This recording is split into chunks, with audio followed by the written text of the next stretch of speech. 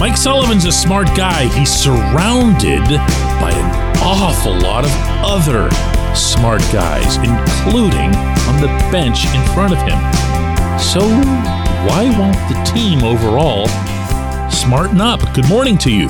Good Tuesday morning. I'm Dan Kovacevic of DK Pittsburgh Sports, and this is Daily Shot of Penguins. It comes your way bright and early every weekday. If you're into football and or baseball, I also offer daily shots of Steelers and Pirates in the same place that you found this.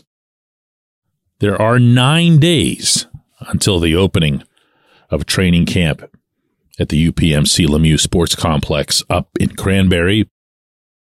A lot of players are already in the fold, and those players who are skating in semi-organized, semi-disciplined sessions up there on Rink 1 are not really in need of any coaches, which is good because coaches aren't allowed to be out there. But they're smart people. They're people who've been around the game their whole lives, and in a lot of cases, for better or worse, they've been in the National Hockey League for double-digit seasons. These are people who know a lot more about this beautiful game than most others do in the league. And yet, you guessed yet where I'm going with this? And yet, the Mike Sullivan system is as simple and basic and unchanged as any across all 32 franchises. In fact, given Sullivan's tenure and how unusual it is for one coach to stay with a team as long as he has, my guess is that it would probably be the most predictable set of X's and O's anywhere. You know exactly what the Penguins are going to be in all three zones. You know exactly where they're going to be when holding the lead, when falling behind. And the reason for that is that nothing ever really gets altered. Now, in fairness to Sullivan, the system has won 2 championships. Those can never be erased, no matter what happens after it. They won 2 championships. And they did it in a really aggressive, entertaining, no apologies kind of way. Outskated everybody, outchanced everybody, outshot everybody, ultimately outscored everybody. Great, great stuff. And on top of that, it's the kind of system that equally emphasizes offense and defense. All of the priorities are the same, regardless of where you are on the rink. It keeps things, well, I'm going to use those words again, simple and basic for any player, whether they've been in Pittsburgh for a decade or longer, or whether they just came up from Wilkes-Barre Scranton yesterday. They know exactly what they're supposed to do, when and where. But I'm going to take you back to something. Those of you who've been following this team for a while, you might recall that when Dan Bilesma was coaching, the Penguins had a lot of different set plays, like football-style set plays, especially off face-offs, and some of them were pretty neat. Now, the Sullivan Penguins have those too, particularly in the neutral zone when you're looking to spring somebody with one of those long cross-ice passes. You know what I'm talking about. But the Bilesma teams were known around the league for being able to adapt on the spot. Like, just say, hey, we're going to try this one different thing.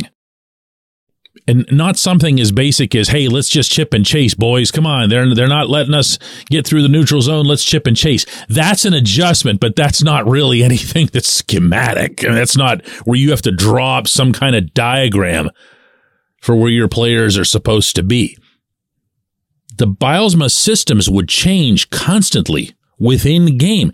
And even back then, I remember thinking to myself, man, this is just going to blow up in their faces one of these days, because hockey players tend to not like shifting stuff around. But that group with Sid, Gino, Letang, obviously those 3 guys, Jordan Staal, Pascal Dupuis, Chris Kunitz, Brooks Orpik. I'm spreading this out over, obviously, several years because not all of these players overlapped.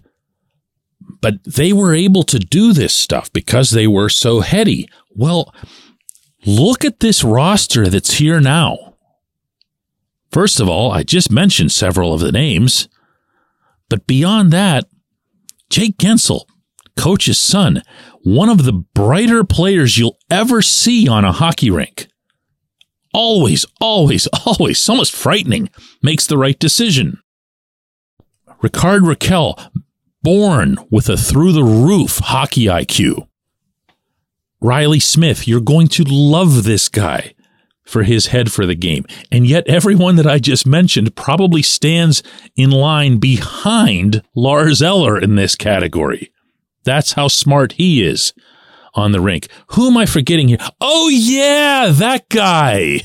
Yeah, I think 65 can make something happen out of nothing because of his own hockey brilliance. That's not a word I fling around casually. Erik Karlsson deserves it. So if you have that, you don't just need to say to the room, hey, boys, go play hard, play the game the right way. Let's see something, capitalize on that. If everyone acknowledges, and they should, that being older comes with its disadvantages in the sport, then use the advantages. Mix things up a little bit. Try some stuff. Don't worry. They'll still remember how to play the game the right way. When we come back, J1Q.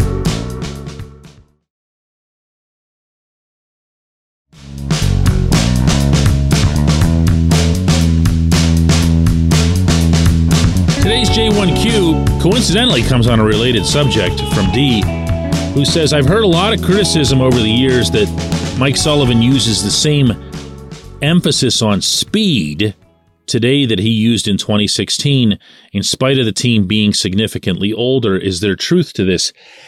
Yeah, there is.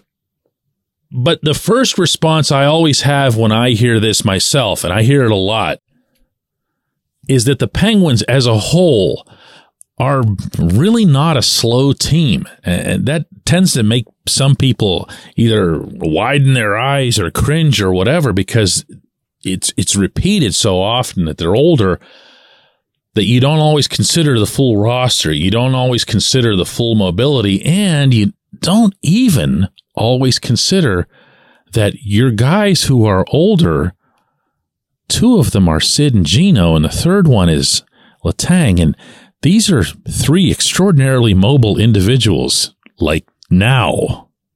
Not as mobile as they were, but they had a gear to give along the way.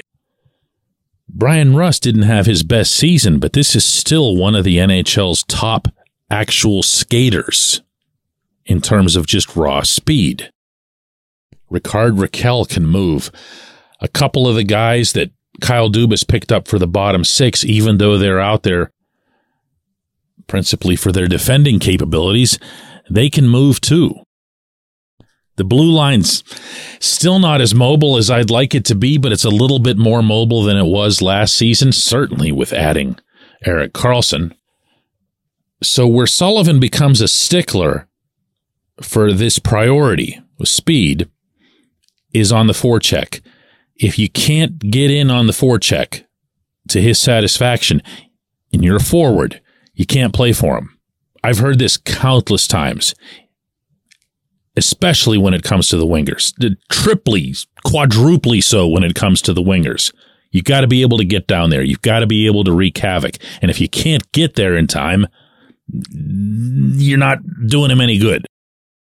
So that's one of the reasons, almost a parenthetical reason, for the stance I just took in the opening segment, where I'd like to see them try some different things. That's mostly aimed at just giving the opponent different looks. So the team's still fast enough to play a speed-based system. I guess, here again, taking this back to what I just talked about before the break, it would behoove everyone if they, the Penguins, could change their own speeds and maybe perform in different ways. Not everything has to be X, X, X, X, X, and no O's. You know, and one other point I want to make here before signing off today is that what really happened to the Penguins after 2016 and 2017, but especially after 2016, was the rest of the league saw what they did. And the rest of the league caught on, and the rest of the league went out and found all the Carl Hagelins in the world and threw them onto their lineups and said, we can never get caught with our trousers down like that again. We're not going to go out there and be big, bad, and slow. So you saw teams pass up on bulk and toughness and instead add a bunch of fast guys. The Capitals ended up finally breaking through and winning their cup because they parted ways with at least a little bit of the snarl and added some speed. So what happened to the Penguins wasn't as much that they slowed down, it was that the rest of the league caught up. Now, we're way past that phase. I'm just throwing that in there just as an oh, by the way. I appreciate the question. I appreciate everyone listening to Daily Shot of Penguins. We're going to do another one of these tomorrow.